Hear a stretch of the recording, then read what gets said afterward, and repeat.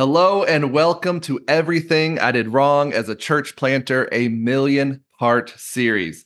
My name is Logan Wolf, and I'm coming to you from my office in Provo, Utah, where my wife, Grayson, and I have been church planters for almost 13 years now. We moved here from North Carolina and began meeting in the conference center of a hotel, and we did the mobile church thing for several years before navigating a church merger, becoming multi-site overnight with buildings and staff in two different places. And after several years of multi-site, we offloaded that entire structure and are now functioning across the state of Utah as a network of house churches. And so my purpose with this podcast is to walk back through all of those experiences and to share what I wish I had done differently, what I would do differently now if I were pursuing those same courses of action, what I would do differently, just knowing what I know now. And my hope is that I can spare you some of the heartaches, the frustrations, the tears, the headaches, the money, the time, the energy that I feel like I have burned and wasted and thrown away. So, and I've been, the last several episodes, I've been bringing in some other voices, some brothers, different parts of the country to share their experiences with us and to have some of this conversation together. And that is the case today. I am joined by my friend, Dustin. He is up in Bristol, Connecticut. And he's not so much a church planter as a voice for church revitalization. And so he's going to come at it from a little different angle, and we're going to press in here to some of the similarities and the differences in his own story that I think you will find very valuable as we continue to explore some of the many mistakes that are possible as you're navigating your own church planting journey. So, Dustin, hello, sir. How are you doing? Hey, Logan, I'm doing well, man. Thank you so much for having me on here today. I'm looking forward to the conversation. Yes, sir. Why don't, by way of introduction, maybe you kind of walk us through just a little bit of your faith journey, a little bit of your experience, particularly just around landing where you are at Liberty Baptist Church, and give us some context for our conversation. Yeah, sure. Sounds great, Logan. Listen, I was raised in the South. Grew up in a Baptist church, and I've never been told I was short-winded. It always goes the other direction. So if I start talking a little too long, feel free to interrupt me. Again, raised in the South and grew up 13 years old. I went away from my faith. God brought me back while I was serving in the Marine Corps in Afghanistan. And when I came back to my wife, our 1-year-old son, and now I have 3 children. What are their ages? 12, 8, and 7. My 8-year-old turns 9 here soon. And then my wife and I have been married. It'll be 17 years on December 30th of 2023, together 19 years. So that's been wonderful. But when God brought me back, he used a church. He used a man, staff sergeant in the Marine Corps, to start asking questions. And then I came back to Arizona. We went to church. God used a men's group to just break my heart and let me see what I had left behind. And then we went to a different church a few months later for reasons that now wouldn't have been a big deal. But we ended up going there. God called me to ministry in 2013. I surrendered in October. I denied recruiting orders. In 2015, I came on as an assistant pastor working with youth. And my pastor basically told me, if I don't want to do it, it's yours. I'm like, okay, cool. And so I did that work for 3.5 years. And that was wonderful. My pastor was a church planter, if you will. The church had been planted when he got there, but it was only 18 months old. There was like 12 people. And so it was cool to actually go through that church planting process with him in a sense, because he got there in 2011. I started coming around 2013. 2015 is when I came on staff. And then I was on staff there for us to start an academy. The church grew. And 2019, late 2018, God called me to lead pastorate and to take that step of faith. 2019 got voted in up here in Liberty Baptist in Bristol, Connecticut. I've been here 4.5 years, 8 months in, COVID happened. And so I don't even know what it would be like to pastor a church in normal circumstances. We're still figuring that out. So that's the shortest version I've ever given of that story. So that's kind of how we ended up here. Yes, sir. That's awesome. So, okay, you're there front end. So you're seeing some of the immediate workings of a church plant. You're attending there. Now you're on staff. You're leading it, and you lead it right into COVID. Yeah. Well, so now this church here wasn't a plant. This church they were celebrating their 40th anniversary whenever I got here. Well, 40th, and so you took over there prior to COVID. Yeah. I'm tracking with you. Okay. Now church in Arizona, Freedom Baptist. That was the church plant that I came into. And it was really cool to kind of see that, that transition into a more established ministry. And so yeah, maybe before we kind of speak to your experience there in Connecticut, just maybe two or three quick things quickly off the top of your head. What did you notice differently about going from what was in Arizona to just Connecticut? Because there's this huge decades different in age. And so So, my pastor there, we unfortunately went through a little, split, 2011. Gosh, it was was it the year I surrendered? 2013, 2014, there was a little split. And I was close with my pastor, and he kind of brought me in and said, "Hey, I need your help." Okay, let's figure it out. And the reason it split actually, and it's his story to share, but he came there, and as he grew in his faith and closer to Jesus, he realized some of the things he had been taught were not who he was, not what he believed, not what he thought the Bible taught. And he found things in the Bible that contradicted stuff that he had been taught, and more around preferences that were being preached as doctrine and stuff. And when that started to come out in his teaching and preaching and in his life and his wife's life, there was a big stink raised about it. Split happened, and then we went forward from there. But what happened after that was everyone that stayed back was 100% behind him. They were his pastor. They had been through a battle with him and supported him. And one of the greatest things I saw was that he could basically do, and obviously, he was a good man, and not anything illegal or sinful, but he could do what he wanted, and he had earned that influence. He had earned the right to do that. And again, that was all most of the church knew, was how he did things. And so it was just how church was there. And he was great at leading and respecting people and bringing people into conversations. But it was very much he could do what he wanted. And that's probably the major difference between a church plant and a revitalization work. Yeah. Before we talk about that, you said something there that just made me think of a conversation I had earlier with another brother. Or maybe it was just me monologuing. Just speaking into the ether. Talking to yourself. Yeah, I don't know. Yeah, But that idea of, we went under an organization where there was, once we got here, realized there were some differences in preference, or some differences in maybe even understanding of the Bible. And some deep struggles come out of that. But obviously it was working itself out in the ministry, and even those relationships. And it's interesting. I feel like that's so many people's story. They get you anytime you move out from your circle or from your hometown or your home church or whatever, there is this coming of age, so to speak, where you're having to own, do I really believe this? Is it something I was just told? Do I see this in the scriptures? Is it something I was just told was there? Is this who I am? That identity piece. Yeah.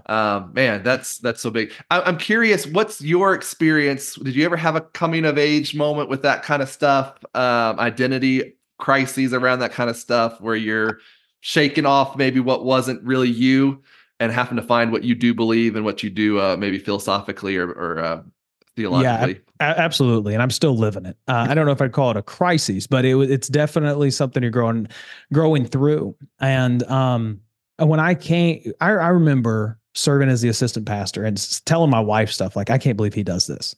I'm going to do it so differently. It's like the parent who doesn't have kids, right? Like I'm going to do it which is the most annoying thing ever. Oh, to have someone who doesn't have yeah, if you're listening to this, you don't have children, don't give parenting advice. You know nothing. All right.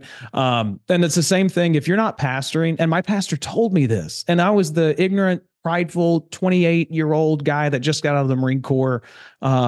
He said, you don't know how to pastor until you've pastored.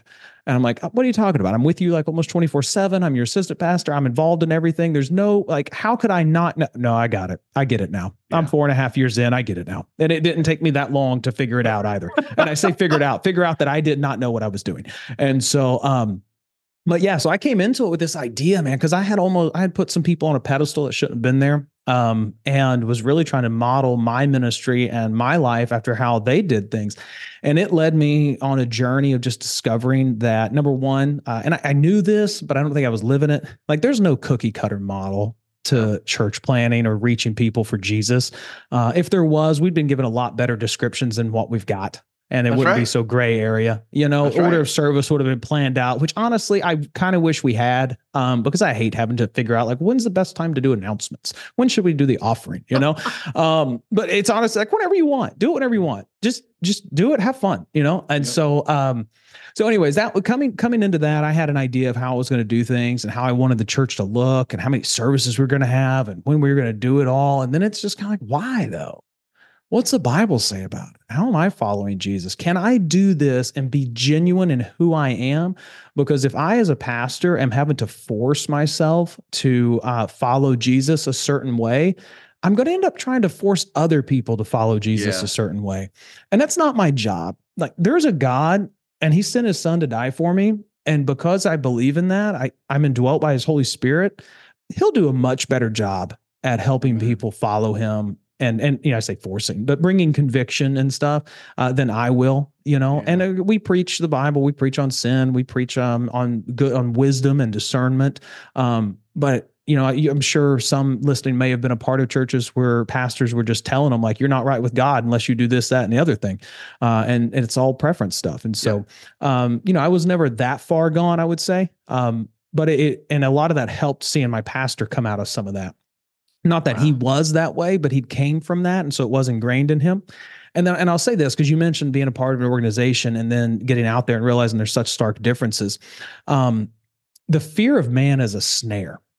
And if you begin to drift from your supporters and the doctrine that they hold or something they hold as doctrine that you see as preference, number one, it's respectful and kind to just let them know that, like, hey, I just want you to know I'm starting to change on this. And I understand if you want to drop support, you need to be ready for it. But if we're allowing the money coming in, whether that be as a church planner, as a pastor with someone who, is a big tither, we can't allow money to make our decisions for us. We've got to be true to who Jesus has called us to be.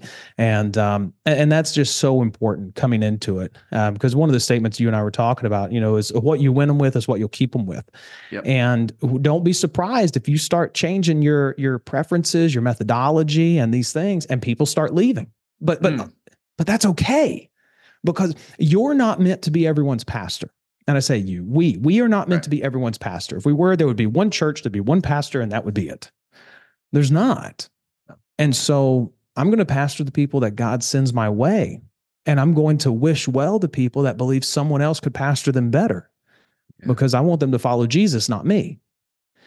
And so that's I don't know if I answered your question there. I think I went long-winded, a little ramble, talking to myself some. And so sorry about that. But dude, no, this was excellent. And Logan, when you think about it, podcasters, we're all a bunch of crazy people, because if we're not doing an interview, we're just talking to ourselves into a microphone, right? And then because if I was sitting here without a microphone on, people just call me nuts, right? What is this guy doing in there? Yeah.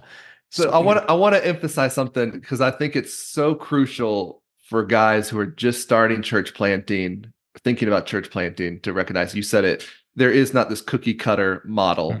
And we go to the Bible, there are clear biblical principles, but you're right, there's never this prescriptive do X, Y, Z, and which make, principles transcend culture, they transcend history. I mean, it can be worked out anywhere. So it puts it on us. How do we live this out in our context, in our day?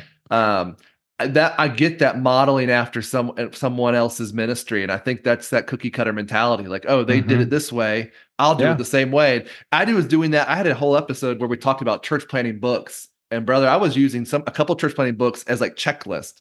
And I was and I had done this. And then I flipped, okay, I'm doing this. And then, you got one there? What do you got? Yeah, right here. Not a bad book. I'm not promoting it, but this was mine.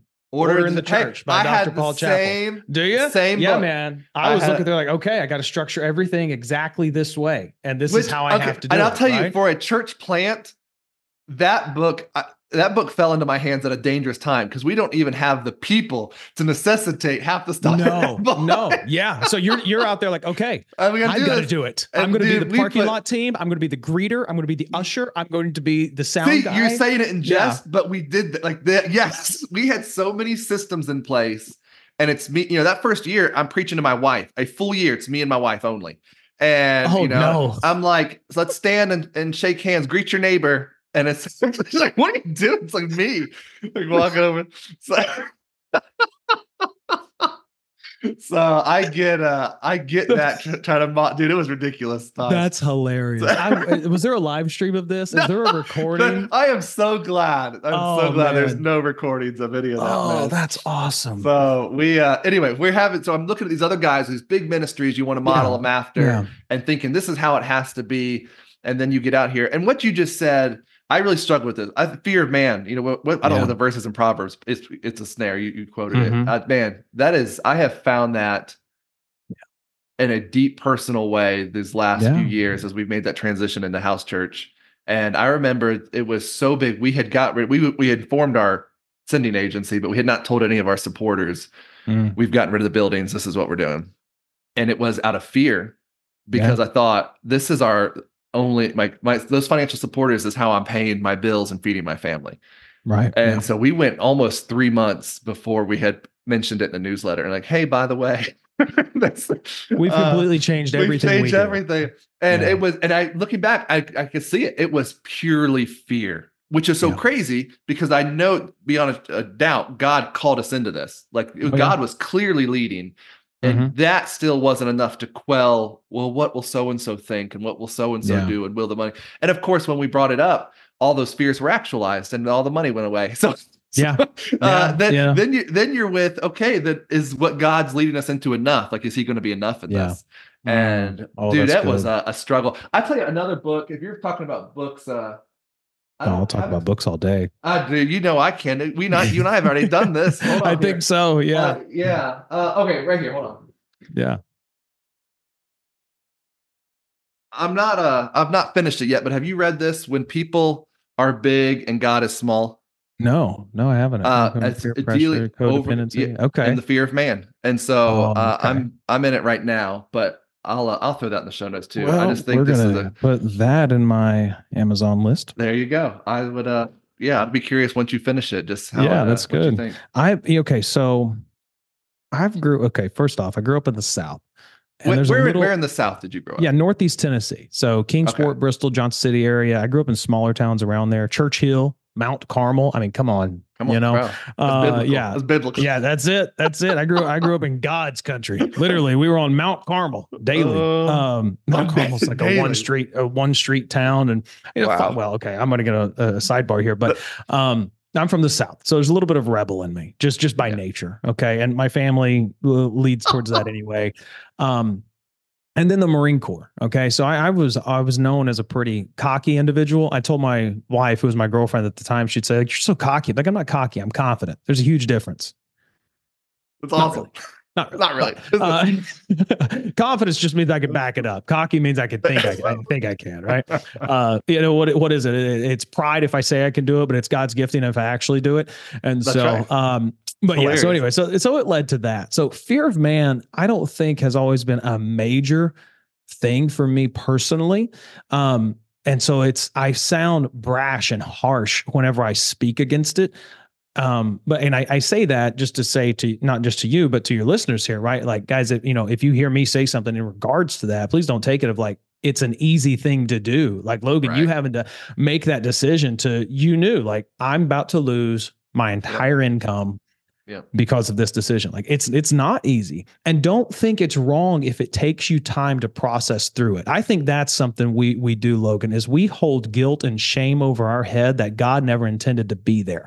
I've just preached on letting go of worry. I'm preaching on letting go of control this weekend. And worry and control both come from the same place, fear. And when we have those, it's almost as though we think like, oh, I'm fearful, I'm not a good Christian, or I'm worrying, I'm not a good Christian. Like, no, hold up. God expected you to worry. That's why he told you what to do when you worry. Yep. And so experiencing the emotion, experiencing worry is not a bad thing. It's what you do with it. And you're not going to be able to wake up one day and say, oh, okay, God, I'm casting all this worry and all this fear at the foot of the cross, and it's yours. Because you know what's going to happen? You're going to wake up tomorrow. You're going to go back to Calvary and be like, hey, I left something. Let me just grab that real quick, right? It's a daily decision to give that up. And it's okay, because the effectual fervent prayer of a righteous man availeth much. What's that mean? That means God expected you to go back to him about the same thing over and over again, until one day you will either be rid of it, or two, be able to look back and say, wow, I just went 1,000,000 days without actually picking up this worry, because I daily chose to give it over to God. So fear of man, fear of anything you've got going on, guys, you're not a bad person. You're not a weak Christian. You're not a weak man for experiencing these things, but you have to make a choice of what you're going to do with it afterwards. Good. It's really good, brother. I appreciate you speaking into that. That's awesome. Wasn't even on the list of things we were going to talk about. No. That's extra. You got to pay for that one, guys. Oh my gosh, that was good. Okay, so we're talking about the church planter. You're in a situation where we're calling it church revitalization. You've come into an older church, 40 plus years, already established. You've already mentioned. Let me pause for just a second. Yeah, because when we say already established, I think there's some preconceived notions about what that means. Let me talk about what I walked into. And I say it with respect, if anyone from our church listens, I love you. We've talked about these things. It's just the truth of the matter. When I came into our church, when you pulled up, the sign out front has a steeple on it, and then the words Liberty Baptist. When you turn into our property and you look at our building, there's something missing from the building. There's no steeple. All right. So then I come into the church. And I won't go into all these details. That's hilarious. But I walked in, and because I think this way, I asked, like, hey, what's the church's logo? And I get told, well, I think it's like the Proclaimer. And what does that mean? The guy proclaiming liberty in the colonial outfit with his mouth wide open and a bell. Right? Like, okay, well, is that on any material or anything? Well, no. Oh, okay. Is there any anything you put out or show people? And well, hang on. And then someone goes into the church office, grabs the previous pastor's business card that has this logo. And if you're listening and not watching, there's air quotes around the word logo. Air quotes make for great audio. Oh, 100%. Yeah. It's like a globe with a G or something. I don't even know. I could have made it in paint in 2 minutes. And I'm like, that's not it. The church did not have a public social media presence until I was candidating. And I asked them after, on my first interview, hey, I was looking for you all on social media. I couldn't find you. Was I looking for the wrong place? Did I mess this up? And they go, oh no, we don't have a Facebook page. And I was candidating in 2019. All right. This wasn't like 2003. Okay. So when we say established, there's a building, there were finances, there were people. That's all we mean. Right. And then what's the outreach program? What does that look like? We do a Christmas play every year. Okay. All right. Any serving opportunities, any events? We do an Easter egg hunt. Oh, okay. Where do you do that at? Up here. Okay. And then and that actually wasn't too bad of a thing. We've continued that and kind of expanded on it and stuff. And so just kind of do you have life groups or anything? No, we have a Wednesday night service. The Wednesday night service of a church that was running about 140 at the time I got here, was about 18 people. Okay. So there were some things to work through. And so, like I said, established, but man, there was, and that's just reflective of some of the other things. Website was a free Weebly thing. Oh Lord. So the outreach, the presence in the community, the outreach to there. This is a diamond. The people of this church are amazing. They love God. They love others. They have a desire to serve the community. And it was like a diamond hidden in a neighborhood that nobody knew about. And so that was kind of like job one, let people know about this church. And so that's what we've been working for. So, just wanted to pause. It's like when you say established, there were things there a church planner doesn't have, but man, I felt like, okay, we're at square one. Let's go. All right. Before we go on, because this isn't going to be a topic, I don't think big enough for a whole episode, but what's the worst church website you've seen? Can I say mine? Can I say ours? Was yours the worst one you've ever seen? Brother. Was that the worst one you've seen? Oh gosh. No. Okay. It's in the top 5. But man, I've seen Clip art. And just this is in the last few months. I saw clip art on a church website. I'm like, what are you doing? What are you Dude. doing? That died at least a decade or two ago. And it's kind of like when someone asks you, like, hey, yeah, can you fax that to me? Like, no, I'm sorry, Cheryl. I left that in 1985. Do you have any other like carrier pigeon is actually more likely to happen than a fax machine in 2023, right? It's easier to find pigeons. Yeah. Yeah. And so, I've seen them with clip art, and then I love, you've got some that will just like word vomit, like everything that they believe about everything. Like, guys, honestly, like that's not what that's for. That's not what that's for. You got to have a purpose behind your church website. Like if you're a church planner, you need to reach out to nucleus.church. They'll help you with a website at a great rate. And they've even got a program called Nucleus Universe where they'll build the stuff for you. And it's phenomenal stuff. You can go to our website, lbcbristol.org, and we are on the, we're just regular with Nucleus right now. I've submitted the paperwork for them to build ours. They're just waiting for us to submit staff photos and some bios, and I've been dragging my feet, so I'll have to get on that. But reach out to them. Like, have a great presence out there, because your website, they say it's the front door. You got your social media, your website, that people are going to be looking at those. Your Google business profile. Please take care of your Google business profile. Watch your reviews, comment on them. We had a review for our church when I got here. I got here in 2019. The reviewers from 2017 said they would never attend here again. It was too clicky and things of that nature. So I got on there and I responded. I'm like, hey, I'm so sorry that you experienced that. I'm the new pastor. We're praying to take things into a different direction. You're always welcome to come back here. Now, I've never seen that person before. Or I've never seen him before. I haven't seen him after that comment. But what is that? That's out there. So if people see that review, they go, "Oh wow, okay. Well, they got a new pastor. Things should be different now, right?" Yeah. So take care of those things. Good. But don't use clip art. Please don't. Clip art. So first of all, I appreciate the resource here you're suggesting, and encourage people to check it out. I was thinking. So when we were on deputation, so raising money to come to Utah, we were in 121 different churches. So always beforehand, if I could, I would try to find their website or try to find how to. And so there's a couple things that stand out to me when I see bad church websites. One was clip art. What's the little guy? The little guy, like the stick figure looking guy, he's like pointing or does all like. Anyways, a real like common clip art character. Yeah. And he was on more than one church's website. And then the websites that would have the counter at the bottom, how many people visited their website. You ever seen those? I forgot about that. Why would you put that on there? Oh, no. And I'm like, right? I'm like number 16. Yeah.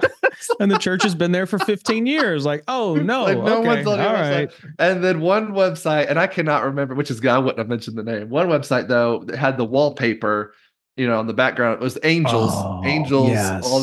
Yes. Dude, as soon as it loaded up, it was like Hallelujah choir music, like playing the whole time. There's no way to turn it off. Just it's like it's made on tripod. Do you remember tripod? Yes, wow, dude. And I was like, why? You could do stuff like that on tripod. I forgot people even did those sorts of things. Terrible things. And of course, I mean the evolution of a website is an interesting thing to look at, because it went from like build this robust site with everything on it to, hey, do you just have a landing page? That would be great. Right, just narrowed it down. Well, because I think another thing that was just uncalled for, and you've already mentioned it, was where they put their entire theological thesis on their website. Oh my goodness. And our website, again, I go back and forth with ours. Our website has a very pared down one.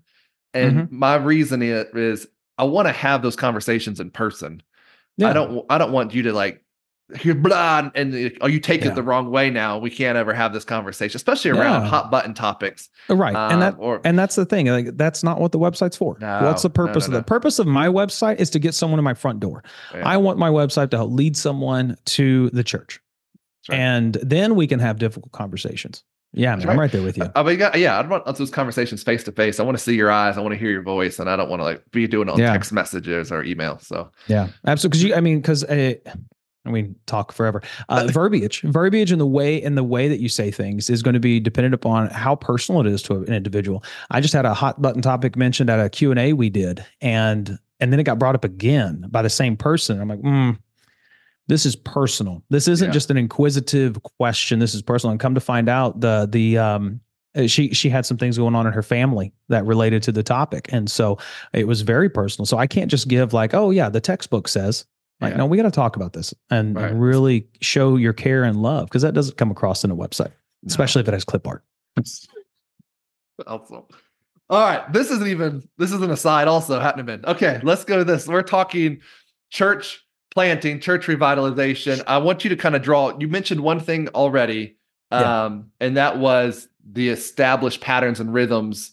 And the church you coming into, a church you may revitalize, has got decades of tradition and way things have been done and preferences in place. Whereas a church plant, and you mentioned this too, changes. And a church plant changes constant. I mean, it's just, you're turning on a dime constantly. Yeah. So other than that, what big differences, things would you, if you're contrasting those two roles, church revitalizer, church planter? Before we kind of press into our main not to detract from a church planter's pastoring, but I don't know that I became the pastor of this church until a year ago. And I was leading this church as an organization in a sense. I was the one preaching. I had been there for people. I'd been in hospitals when husbands had passed. I've been there for new births. I'd done those things, but I don't know that I became their pastor until about a year and a half ago, maybe a little longer.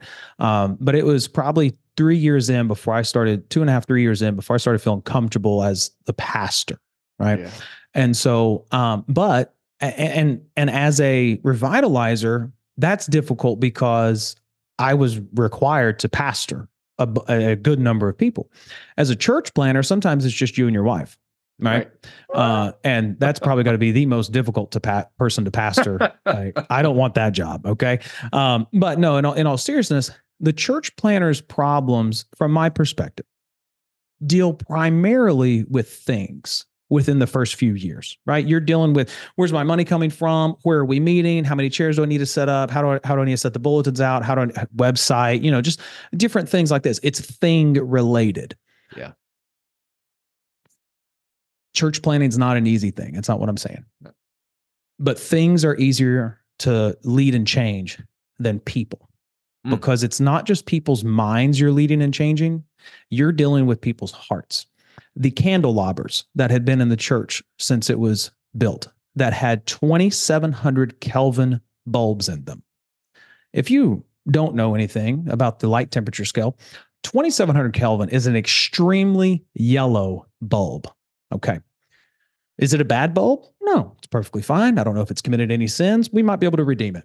But when you have white walls, and 2,700 Kelvin bulbs all around, you now have dingy walls. Yeah. And they need to be removed. So what do? Church planter, I'm going to change them out.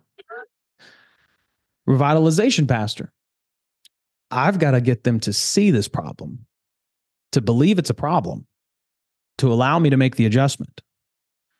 Because I don't think we've talked about it since we started recording, but before we started recording, we were talking about the stairs, right? Oh, yeah. So tell that story. Yeah. So within my first 6 months, I didn't really change much.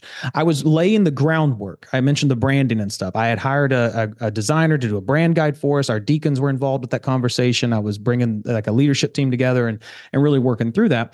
But I hadn't really made adjustments. I was just kind of like taking stock. There were a couple things I had to adjust quickly, in finances and the way those are being handled. And that's another thing I could talk about. And then in nursery procedures, background checks, I had to take care of some of those things. Right.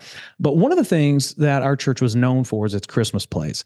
And they were doing one in 2019. And when I got here, and the church had 2 stairs on the back of the platform, and it was for the choir. I didn't expect me to have a choir within any short period of time. And I know I wasn't going to build one because I can't sing. And then they told me, I said, well, when's the last time church had a choir? Like, well, we don't have a choir. Why do you still have the stairs? And so I had a guy in the church, had been here for a long time. He's like, well, if you want, pastor, I can remove them for you. I think that'd be a great idea. And I looked at the guy who directed the plays. I go, well, is that a problem for you? Like, it would be great if they were removed. It really helps with the set and movement and backstage. I go, okay, cool. Yeah, let's get rid of them. He goes, okay, I'll start Monday. He started Monday. Wednesday night service comes around, and our Bible study at the time was maybe like 18 people. And we get in there, and he has left it tore apart because he's not finished. And so it wasn't put back. So it looks like it's in disarray, because it was. And I have to start fielding questions. Pastor, what are you doing? Why are you taking the stairs away? What's the big deal with the stairs? Why don't we just keep those? And at first I got kind of upset, but then I had to sit back and think, like, wait a minute.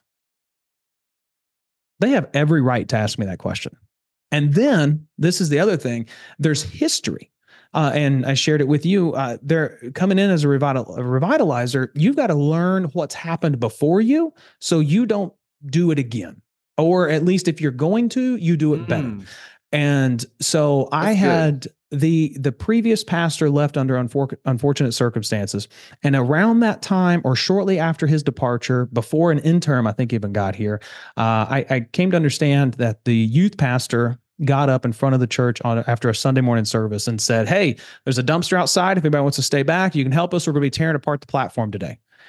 And immediately men were like, where's the money coming at for this? Like, have you voted? Shouldn't we have a pastor first? Like, what's going on here? Okay. So now they had someone in a leadership position that was trying to demolish their platform. And then they show up and their new pastor is now demolishing their platform without saying anything to anybody.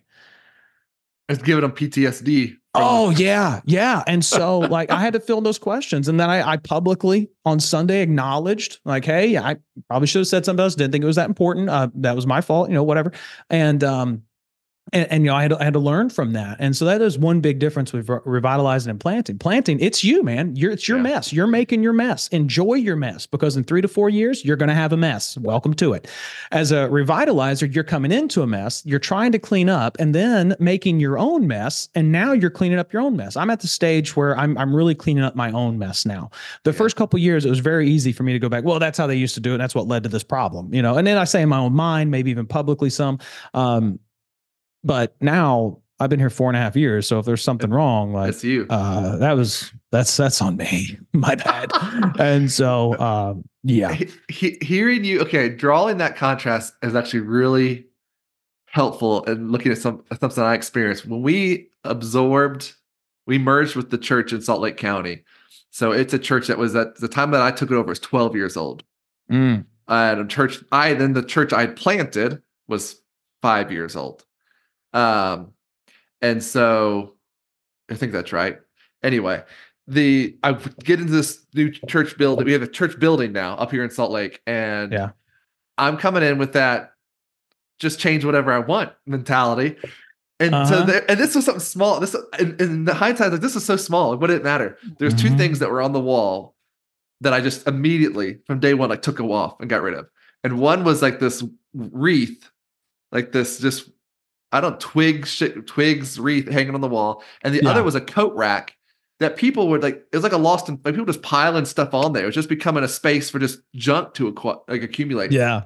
So I just took both off the wall and I threw them in the dumpster.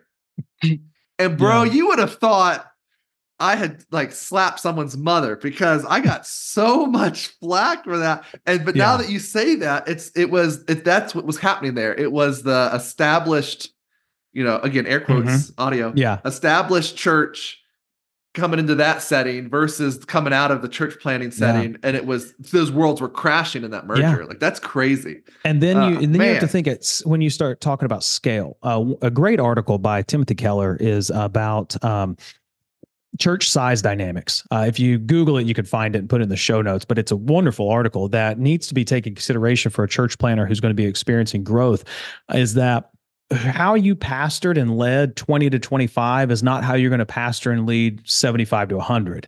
And how you lead 75 to 100 is not how you're going to lead 150 to 200 and 200 to 300. And vice versa. Things change. Early church, and I say early church, not like first century, but early in the life of the church, while the church planner does have a lot of freedom and stuff, he's probably also talking to people about things. And they might have a little more say. And if you've got a small church, especially if you're taking over one or revitalizing, if you have a smaller church in that 40, 50 range, they've been doing things a certain way, and they've probably been asked about spending almost every dime and this different stuff. And so, but as it starts to grow, you can't have the discussions over all that. One of the things I did change, or I in January, the first victory night I held, that's our annual business meeting, I proposed a change to our constitution and bylaws. Now, I've been here 6 months at that point, January 2020, and I'm proposing a change to the constitution and bylaws. Why? They were written in 1979, and they hadn't been changed. There were some adjustments that needed to be Yeah, made. I would think so. And so I had to go through that process and lead through that. But again, there's the smaller church, you really have a lot more people's input. They're really bought in and they're there. And then what happens, and as a pastor, as a leader, you have to prepare people for the next step. Hey guys, as we continue to see more people coming in, I want you to know I love you, and I'm going to find myself stretched very thin. So I'm going to greatly appreciate your help in reaching more people and ministering to them as I'm trying to minister to those that are coming in, while also loving on those that are here. And just, again, preparing them for, Pastor, you're not going to get me like you have been getting me. I started doing that in our Next Step seminars just this last year, because people were saying, like, what do I ever see the pastor? When do I get to connect to the pastor? We average about 165 right now on a big day with no advertising. We've had over 220. And so it's like when everyone shows up type thing. So, but there's over 200 and some people that call our church their church. Right. That means there's over 200 and some people that call me as pastor their pastor. Man, I'm just not that good at connecting with a whole bunch of people. And I know that. And I need the help of those that are here, but I have to tell them. And so I've started, when we do our, you might call it a new members class, we call it a Next Step seminar. I tell them, hey, over these next 4 weeks, this is the most you're going to interact with me. I'm here if you need me. I'm going to love on you. I'm going to fellowship with you. I hope to connect with you at dinner and coffee and stuff. But remember, when you leave this room in our seminars, in a few months, we're doing another seminar, and I'm going to have just as many people. And I've still got people that are out there. And so our responsibility is to do what the Bible says, and for us to bear one another's burdens and not look to the pastor to bear everyone's burdens. And Amen. so that's a step of growth and talking about scaling. It's good, bro. Anything else around the comparison between church revitalization and church planting before we shift gears you here? mentioned that, a church plant can turn on a dime, right? It's real quick, real simple, real easy. Yeah. Systems and processes are not really all that required. When you've got 20 people, you can group text, but establishing those... You're laughing because it happens, right? It's hilarious. Yeah. You need to quickly and immediately begin acting like a church bigger than you are, and establish those systems and processes, and tell the people, hey, listen, I know it seems kind of redundant right now, but we want to operate this way so that when God sends us more people, we can properly minister to them. Because why do we have systems and processes? Why do we have a back end? Why do we have finance managers? Why do we have all these things? So that we can reach people with the gospel and minister to people who need to feel the love of Jesus. That's why we do everything. Sometimes you have to remind people that there is an administrative side of the church, but you have to remind them the why. And so, hey, we're going to establish Planning Center, and I'm going to communicate with you through the church app rather than just a group text, so that when we get more people, we can do this, right? And then, because some people will say, like, well, we don't have that many, but do you not have faith? Did God not say that if we're following him, he'll have us be fishers of men? Like, hang on, is there a reason we should believe we should not be reaching more people? Yeah, right. Are you, and then you really want to have fun. Are you going to run them off? Should I not be inviting people? Exactly. I have a friend who took a revitalization up in Massachusetts, and he told me that they got upset with him whenever he brought a guest. No way. Because they didn't tell him, he didn't tell them that the guest was coming. Wow. I'm going to get my resume ready. Wow. And he eventually did have to leave after like a year in. It just was not a healthy environment. And so, so anyways, the contrast, the systems processes, the back end that's there, I would definitely be preparing that as a church planner. Talking about them turning on a dime, big ships turn slow. Church planner, hey, I want to do this tonight. Okay, great. You can do that. But when you start making that adjustment, when there's 100 people coming, or 75 people, or 150 people, 200 people, you just surprised a whole bunch of people that don't know you as well as those 20 did. And so those 20 know you, they love you, they know your heart, they're there for you. Those 150, there's 15 of them that hate you and are coming because they like the music. There's 20 of them that are, they don't mind you, but they really like the children's program. There's a few more that they love your preaching, but they don't really know if they like you or not. Yeah. I've had that said. I had that said to a man in our church. Like, I don't really like the pastor, but I love his preaching. Well, I figured you would experience it because you were rattling these off. Like, these were very... Listen, that's exactly right. Like, everything I just mentioned to you are things I've heard people tell me that other people have said. Okay. Right. Like, I don't really like the church too much, but they have a great kids program. I really enjoy their worship. I really enjoy this. Like, And that just makes me want to sing that old song out there. Jesus, Jesus, Jesus. Like, what is this about? So yeah, those are that I don't know if I answered your question or not, but that's some of the differences and stuff there. Definitely want to make sure you're prepared to scale. And as you grow into who you are, be comfortable in it. And just, I think we'll talk about it in just a second. Maybe this is a good segue into it, but be who God made you to be, and let him draw people to you from that. He may draw 10, he may draw 100, he may draw 1,000. It's not about the numbers, guys. If it was about the numbers, we'd all go into sales and do something that would get us bigger numbers. It's about loving Jesus, and it's about loving people. Majority of churches aren't running over 100 or so. And so if you're anywhere near that, or if you're below that, you're actually in a bigger category. There are more people like you. It's as you start to see churches grow in size, there's less like that. That doesn't mean it's the aspiration we should all have. You reach who God's called you to reach, and you don't stop trying to reach people. We have faith. We know God can work. And then we accept how God chooses to work. Am I going to pastor 75, or am I going to pastor 750? Well, I don't know. Whatever God's plan is for you. So, right. I think that's a good way to even bring it back to what we had said earlier around identity and fear of man. And it is, I think, the culmination of this. Like, are we stepping into who God has created us to be? I mean, something we say, because we're now more of this disciple making movement, DMM style kind of ministry, and one of the kind of phrases you hear in that world is, God prepares the man ahead of the movement. But I think that's true in any ministry setting. Like, he's prepared you for that time in that place.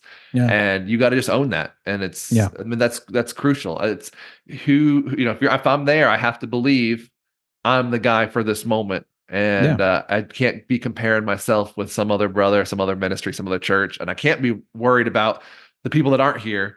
That quote by Theodore Roosevelt about the man in the arena. Is that? I know I've heard it. I can't recall it right now. I can't. It's lengthy. I can't say it, but it's just that idea of like, the guy watching, the spectator. You can't care about that guy. It's the guy actually slugging it out in the arena is the one that we need to. And I think that's true in ministry. We're the one there. You got to press into it, and you're the one taking the bruises and getting dirty and bloody. So, absolutely. And one of the things that we struggle with is we're taking who we are, or who we think we're supposed to be, from everyone else. A pastor that's poured into us, and good man, loves the Lord, right? But he poured into us, and this is how he poured into us, and we think that we have to do it the same way. We do it from comparison of looking at other people. We do it from allowing people to tell us how we should do things, and then that fear of man. And man, Logan, I spent 9 years in the Marine Corps. I can speak very forward and directly, and this one I'm going to choose to. And so I don't mean to offend you or anyone else, but can I tell you something, guys? The fact that you've already prefaced it that way, I'm offended. So. Yeah, it's okay. It's all right. I'm going to go on another podcast. It's fine. But man, just because you're a pastor, a follower of Jesus, doesn't mean you can't have a backbone. You can say no when someone looks at you and wants you to do something, say something. And I've had conversations where someone told me I should do something I just thought was ridiculous. And I said, no, I'm sorry. I'm not going to do that. And then well, I think you're wrong. Well, that's okay. You've been wrong before too.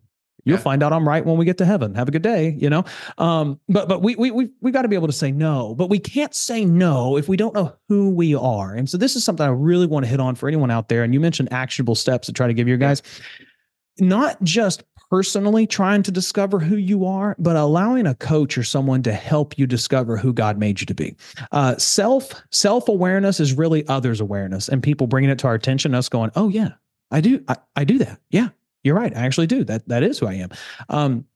Many men, many people in general have not done the work to discover who God made them to be. Right. Yeah. I have it up in my office, my core purpose, and I have 5 areas I live my core purpose out in.